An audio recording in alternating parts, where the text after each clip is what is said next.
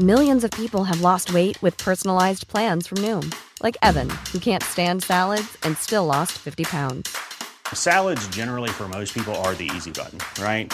For me, that wasn't an option. I never really was a salad guy. That's just not who I am. But Noom worked for me. Get your personalized plan today at Noom.com.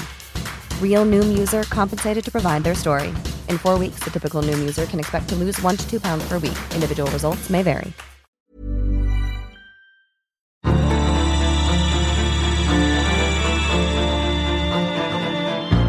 So I think especially in national security community, tend to focus on downside risk. What could happen, what could go wrong. You tend to not focus on the upside risk, which are the opportunities that these people can bring into the organization. You're listening to the National Security Podcast, the show that brings you expert analysis, insights, and opinion on the national security challenges facing Australia and the Indo-Pacific. Produced by the ANU National Security College. Welcome to the National Security Podcast. I'm Olivia Shen, Director with the ANU National Security College. Today's podcast is recorded on the lands of the Ngunnawal and Ngambri people, and we pay our respects to their elders past and present. This episode is part of our mini-series focusing on cultural and linguistic diversity in the Australian national security community. Today, we'll be zooming in on the experiences of Chinese Australians, which has seen its fair share of change through the ups and downs of the bilateral relationship. And I'm delighted to be joined by Dr. Jennifer Siu, Project Director of the Multiculturalism, Identity and Influence Project at the Lowy Institute, and Yun Zhang, current Australian Institute of International Affairs China Matters Fellow and a former Commonwealth public servant. Welcome, Jennifer and Yun. Thank you. Hello, everyone. Now, I might start with you, Jennifer. You're the lead author of the Lowy Institute's Being Chinese in Australia research, and this is a multi-year survey of public opinion in Chinese communities. You guys recently released the latest round of research reports in April. Can you talk us through some of those findings and the key ways in which Chinese Australians' views on national security and foreign affairs differs from the rest of the Australian population? Yeah, so let's start with some broad findings and questions we've tracked over the last 3 years. And that is, 92% of Chinese Australians rate Australia as a very good or good place to live. And concomitantly, 75% say they have a moderate or great sense of belonging to Australia. And experience of discrimination, particularly around experience of physical threat and abuse have declined by 4% over the last year to 14% in the latest survey. And, there's a great deal of confidence and trust in Australia and the Australian Prime Minister, Anthony Albanese, more so than any other countries we surveyed or any other leaders we surveyed in the past years. So I think on the whole, there is that narrative that there is a lot of confidence and trust in Australia and Australia's Prime Minister. But I guess on the flip side is when we survey Chinese Australians and their sentiments towards broader geopolitical issues, such as, threat perceptions around military conflict, trust in leaders like Xi Jinping or Vladimir Putin, for example, there are just, I think on the whole, less of a threat perception level among Chinese Australians compared to the broader Australian population. We use the Lowy Institute poll 2022 as a comparison point around those issues. And I think that says something about, the lived experiences of Chinese Australians, whether they come from the People's Republic of China or Taiwan, who see themselves as Chinese, or, Southeast Asia. So I think I'll leave it here and we can get into sort of more specifics of those data points in the conversation. But I think we start with sort of positive findings about sense of belonging, pride in Australia, and confidence in Australia and Australia's Prime Minister. That all sounds really positive. And it's interesting to see that sense of belonging has held pretty strong and has actually increased, considering the ups and downs in the broader kind of relationship between the two countries. Does your surveys, and particularly sort of in the focus groups, does it pick up on how some of the political and economic tensions in the bilateral relationships, how they've impacted Chinese Australians, whether it's in their personal or professional lives or that sense of belonging?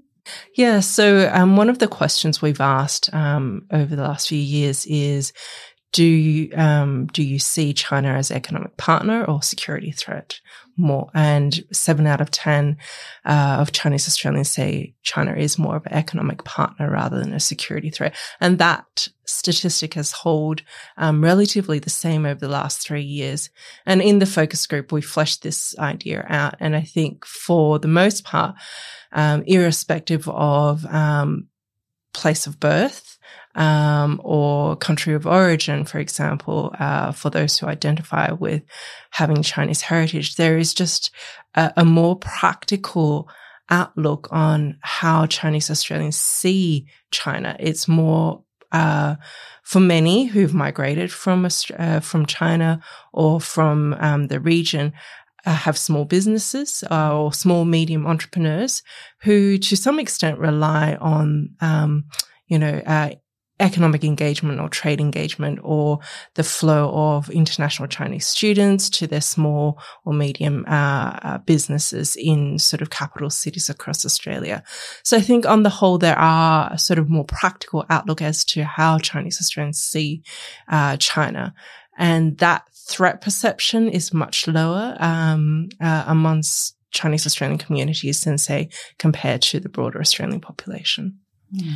So it sounds like they have a bit more of a pragmatic and multifaceted view on the relationship. That's kind of reflects more of their lived engagement with China and with the Chinese diaspora as well. That's right. So for those who've migrated to Australia or those who are first or 1.5 or second generation Chinese Australian, they have sort of more intimate or immediate ties to China, whether it is through family, whether it is through business, or whether it is through, sort of more media consumption, I guess. There is just that much more of an intimate connection to what is happening at the local level in China.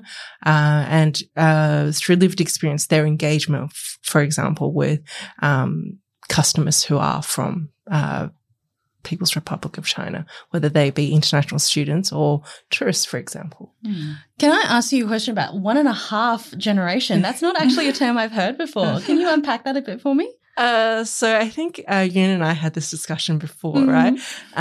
So I wasn't born in Australia. I was born in Taiwan. My grandparents were born in China and left China in 1949 to go to Taiwan. And my parents and I migrated to Australia, more than 30 years ago. So I'm not first generation. I guess my parents will be first generation, but I'm not second generation. Second generation will be those who were born in Australia with ethnic Chinese heritage. So I'm somewhere in between. So 1.5. So, with both 1 foot there and 1 foot here, I guess. And they often experience unique challenges with identities because, they're neither first generation nor second generation. And growing up, I grew up in Newcastle where it wasn't very diverse, and that posed some challenges for myself.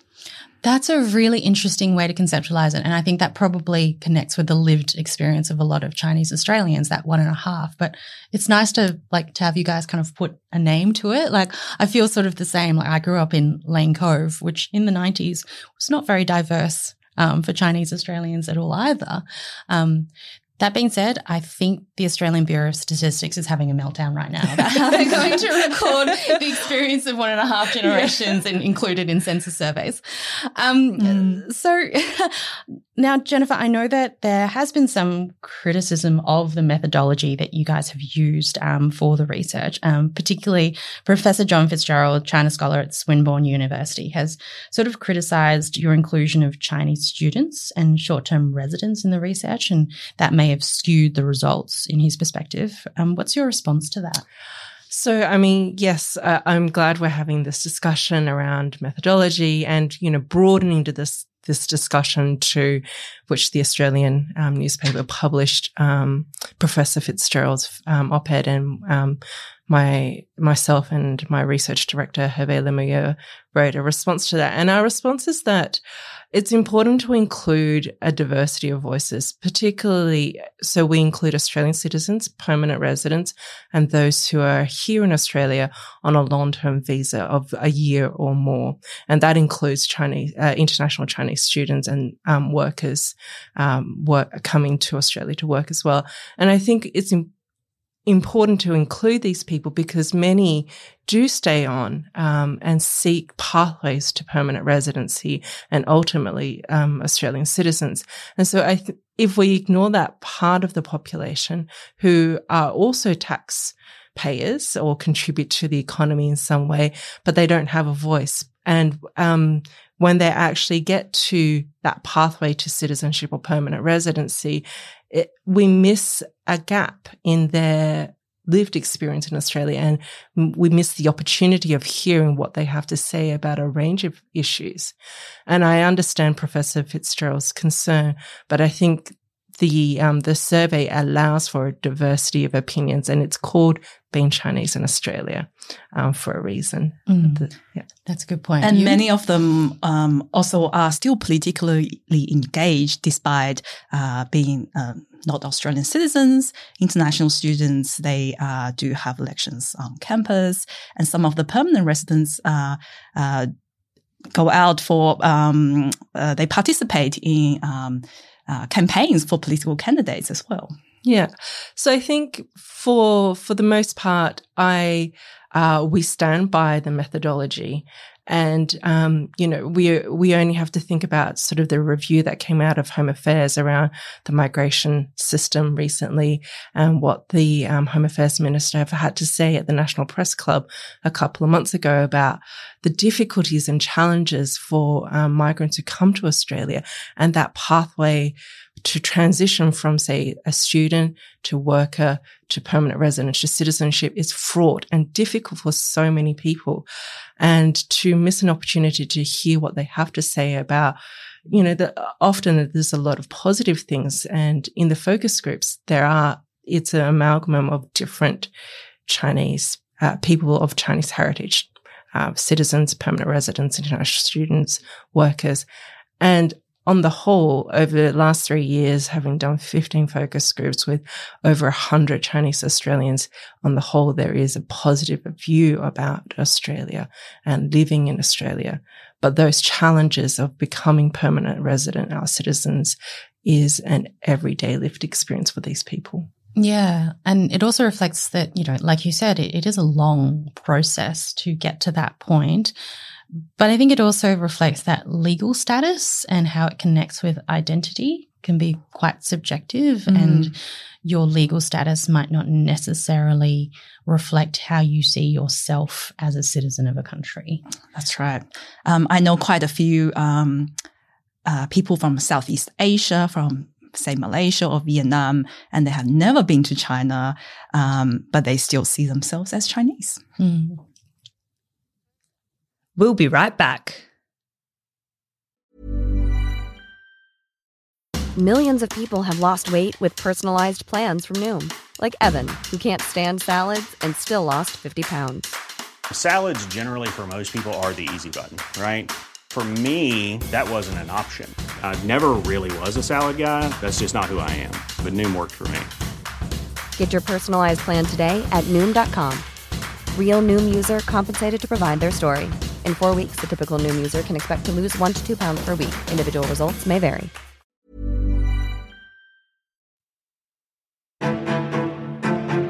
In this disrupted world, Australia needs security professionals more than ever. Join the next generation studying at the ANU National Security College. Our programs uniquely fuse academic knowledge with practitioner experience and fit around your lifestyle with study offered online and on campus. Follow the link in the show notes for more information about programs and scholarships. The ANU National Security College. Engaging minds for a secure Australia. So then if we can sort of think about what are some of the policy implications of the surveys and the research work you've done and those public opinions, particularly where they differ from the rest of the Australian population. Can Jennifer or Yoon, would you like to kind of comment or frame that? Yes. So in the survey, we ask about, and this is also asked in the Lowy main poll as well, Chinese Australians and Australian population and their threat perception level around, traditional and non-traditional threats. So let me just start, for example, with a non-traditional threat, climate change, for example. On the whole, Chinese Australians have lower threat perception level about climate change and its potential impact for Australia's vital interests in the next 10 years.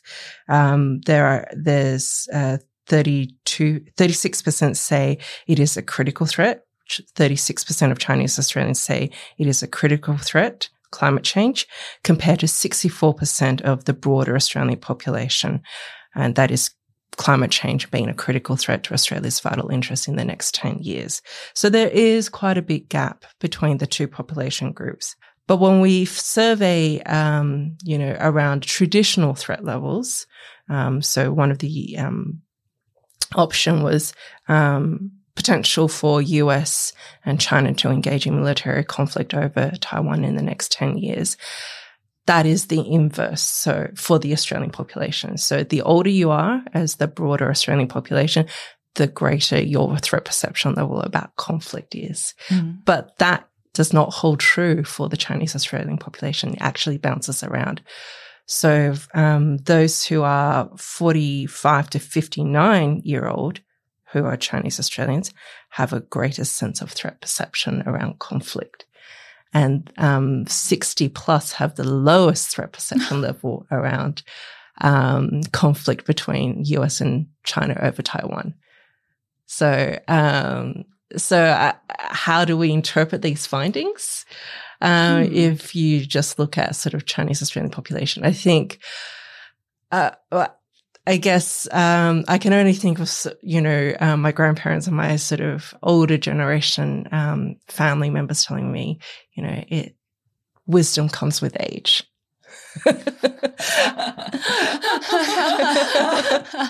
Very Confucian, but also rather patronizing. And it's going to be interesting to see how sort of some of those threat perceptions affect either activism or public discourse around these conversations. We've already seen sort of a heightened public discussion about the likelihood of a hot conflict over Taiwan. And there's a wide spectrum of views on the likelihood of that or the outcome. I think everyone agrees that the outcome would be horrendous. The outcome of any war would be horrendous. But it really speaks to if a part of the population really believes that it's likely, as opposed to people who are hoping that with age comes wisdom and we can avert war, that kind of changes the conversation quite a bit. Yeah, once you believe it is likely, I guess so what you'll be focused on will not be how to avert the war because you already believe it is likely. Your focus then will be to manage if a war happens and how to prepare for war. So I think the threat perception does change how you view the government should act. Yeah. I think, particularly the older Chinese Australians, say 60 plus, some will have migrated from China or elsewhere from the region, and they will have had sort of more direct experience with conflicts like the Vietnam War, the Korean War, even China's own civil war, right? And so if you've had those experiences of have witnessed, conflict, then you would ask why, you know, surely policymakers or politicians will see the horrors of going to war, and that should serve as a lesson. So I guess, you know, I think of my grandparents who left China in 1949 as refugees and settled in Taiwan shortly thereafter. I think their experiences of civil conflict have really shaped, you know, my parents, their family, my family, that, you know, why would you engage in this kind of war talk when we've had that? When we've had that lived experience, and clearly it's within our living memory, and it hadn't turned out well for anyone. Yes. So besides, you know, obviously averting actual war, do Chinese Australians have a view on what the government's policy priorities should be? So in the focus groups, we asked, you know, about these issues. And again, there is a pragmatic view that Australia must do what is best for its national security interest. But it doesn't mean that there is a wholesale support for, you know, things like AUKUS or being closer to the US. I think the pragmatism stands from, well, we see the benefits that China brings economically, but also the security and the history that Australia has with the US makes it somewhat inevitable that we will be drawn closer in times of uncertainty to sort of our natural allies, I guess. But I guess that's where, as a Chinese Australian, I see that tension, I feel that tension. Maybe if you didn't have that ethnic heritage, you wouldn't necessarily feel that. You know, can you sit on the fence, essentially, is the question, right? You see the benefits of both sides, but I think for many Chinese Australians, the idea is that Australia has had economic boon thanks to its trade with China, but given sort of the future outlook, the uncertainty, can Australia still have its cake and eat it too? That is, benefit from its trade with China, but becoming, you know, the alliance getting ever closer to the US. Because at some point that something's got to give, right?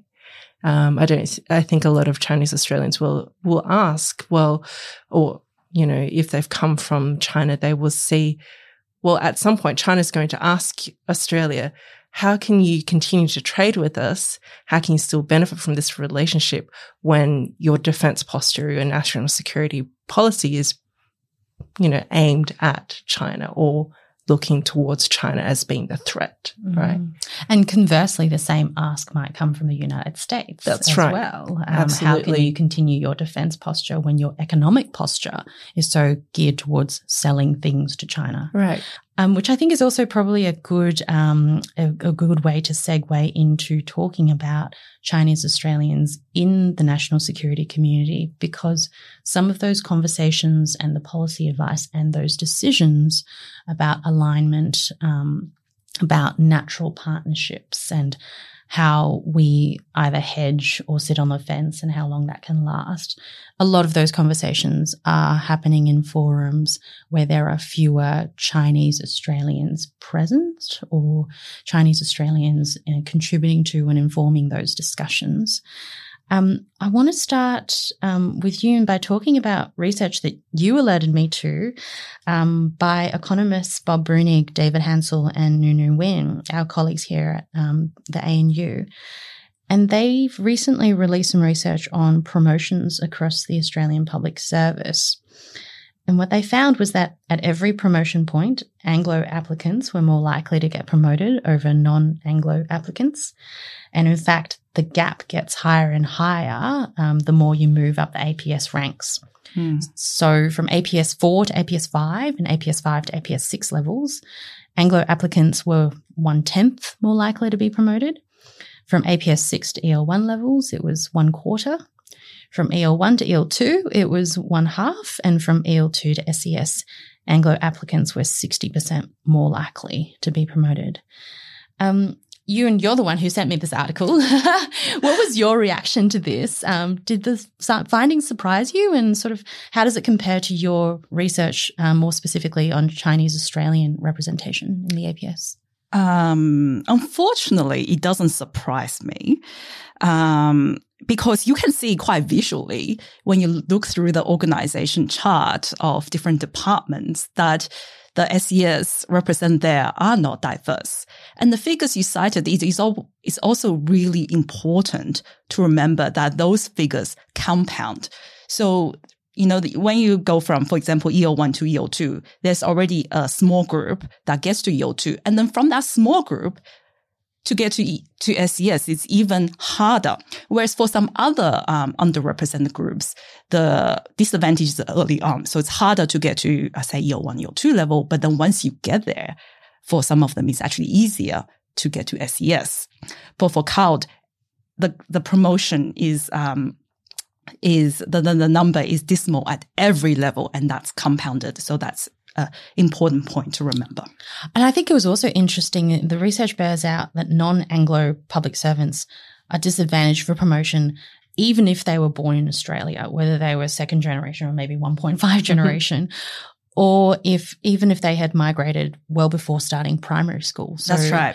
Language proficiency is clearly not the barrier here. No, it's not. So I think it does strongly suggest that there is institutional and cultural problem of potentially racial discrimination within the public service when it comes to promotion. And I would just give a quick shout out also that this research covered 10 years of data from census surveys and captures, I think, the experiences and the reporting of over 2 million public servants up to the year 2020. So it is a really comprehensive piece of analysis. So well done, Bob. He has an office just down the hall from us. Thanks for your research, and thank you for actually capturing some of that and bringing some data to the conversation as well. I think that's really important, and to see how those trends have shifted or if they haven't shifted at all. So that's another thing is that it appears that, some people say, we just have to wait, that the problem will resolve itself, 5 years, 10 years later as the new migrants get more socialized. But I think this research does suggest that waiting is probably not the solution, that we need to take proactive measures to ensure that we capture the capability of CALD people in the APS. And on that, what do you think would be some more proactive measures? And more broadly, why is it important to capture that capability? So I'll speak from the perspective of Chinese Australians because that's where I've looked into. So, for example, Chinese Australians tend to have higher China capability than the general population. Learning a Chinese language, whether it is Mandarin or Cantonese or Shanghainese, is incredibly difficult for people whose first language, primary language, is English. But Chinese Australians, especially even in second generation, tend to have a higher grasp of the language and also the culture of China. So they have a higher China capability. Yet, a recent report has shown that those with China capability has in fact tried to hide their China capability due to the nasty and quite toxic public debate when it comes to China. So on the one hand, there is a group with China capability, and on the other hand, they are hiding their capability. And we see that from a lot of, SES, deputy secretary especially, or secretary level, they often say that APS needs more China capability, needs more Asian capability. Yet when we look at how Chinese Australians with capability are treated in the APS by their direct line managers, by middle managers, their capability is not being valued at all. I've spoken to a lot of Chinese Australians in the public service, and for example, some of them has been told that it's because of their ethnic background that they are being basically prevented from working on topics to do with China because there's a perceived conflict of interest. And that conflict of interest is due to that ethnic background. And that is a very worrying thing, the fact that they have China capability and we're not utilizing them. I think Yoon made a really good point to me about a month ago about how risk is being perceived within the Australian public service, that there's a negative risk perception of your ethnic heritage working on sort of these issues, right? Rather than seeing it as an opportunity, right? Or an asset, a strategic asset. Yeah. So I think especially in national security community, the risk is often, tend to focus on downside risk. So, what could happen, what could go wrong. You tend to not focus on the upside risk, which are the opportunities that these people can bring into the organization. Yeah, I think, you only have to think about the greater diversity of your pool of thinkers or policymakers, the greater range of your hypotheses and solutions to the problem. If everybody in the room looks like you, has the same experience, has the same background, then your solution or your hypotheses are going to be quite limited, right? Given that we live in a very complex world with complex issues, we need a diversity of thinkers. Policy prescriptions or policy thought to address those complexity that Australia or the region will face in the coming future. So, so I think definitely when Yoon told me that we should see the ethnic heritage of the person working within this area to be an opportunity rather than as a downside is definitely one thing that I think is lacking in the conversation around cold representation in national security. And it will lead to a severe problem of groupthink, where there's a group of people missing from the conversation or perspective that's missing from a conversation. That's what happens with groupthink, and the result, policy advice is suboptimal. And that perpetuates the cycle as well, in a way, particularly if people do not feel that they are treated as an asset. The risk perception is a really interesting problem because I think as a national security community, we are trained to assess risk based on group characteristics, but it loses sight of the individual. And I know you recently wrote a piece where I thought it was really telling that you talked about how Australians lose sight of the Chinese people or China as a country made up of people, and they see only the state or they see the Communist Party. That's right. And that goes back to the point with the survey before as well. With a lot of Chinese Australians, when they think of China, they think of their friends or relatives there. They don't see China as the other. Whereas for people with no personal or professional connections to China, when they think of China, they tend to think of as immediately as a security threat, as the other, the communist. And that goes back to the Cold War impression as well. And that othering of China means that their threat perception of China probably is also higher. It's especially problematic if we're othering Chinese Australians because they do have so much to contribute and a lot of them want to contribute. So how can national security agencies provide greater opportunities for Chinese Australians as well as sort of retaining them throughout a career in the APS? So first thing, of course, is to avoid seeing ethnic background or seeing diversity as a burden or as a risk. So we should treat people as individuals, as I was saying before. For example, and that's my personal experience and as well as experience of a lot of people I know, that when we go to a meeting, a classified meeting, often people will look at me, who being the only Chinese Australian in the room, and ask, do you have the right security clearance? Well, they don't ask, any other person in the room for that. So that kind of a microaggression should definitely be avoided. So I think we need a lot of more cultural training, sensitivity training about how to manage that. And the second one is to really value the work of Chinese Australians. And that goes to broader, not just national security community, but broader APS.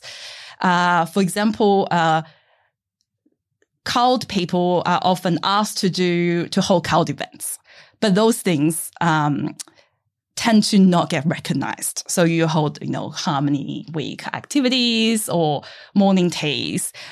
They often being asked to do that because, one, CALD people tend to be more junior. And yet these kind of activities, they don't get recognized. They don't count towards promotion. And a lot of the value they bring to the organization when they raise the different perspectives, often the middle managers, for example, at EO2 level or EO1 level, they don't really understand the different perspectives they bring in. So I think it goes to some of the differences between diversity and inclusion. I think sometimes cold representation in the APS is recruited for diversity, but once they're inside the organization, is the rest of the organization supported and trained to include those perspectives, and on a day-to-day basis, whether it's from colleagues, from managers, not just from the HR team that talks big on diversity, right? Not just included, but also valued. And that goes back to the promotion statistics. We need to really value the different perspectives and experiences and knowledge that they bring to the organization. So I think on that note, what has been positive is the recent announcement that the 2013 APS census, which closed recently, will for the first time include more questions designed to capture data about CALD people and their experiences in the APS. So previous census asked whether an employee was born overseas and whether they speak a language other than English at home. This year, the questions ask employees to describe their cultural backgrounds in more detail. And I expect that this will actually help the APS to get more data about the experiences of people once they've actually come into the APS and track it across time. As a bit of a data nerd myself, I think these things are really important because what matters gets measured. And without that data, we don't have a starting point for benchmarking, for assessing progress, or for making sort of the proactive changes that we want to see in the community. So hopefully the survey results will help to inform agencies' programs and workforce planning and assess how they're tracking.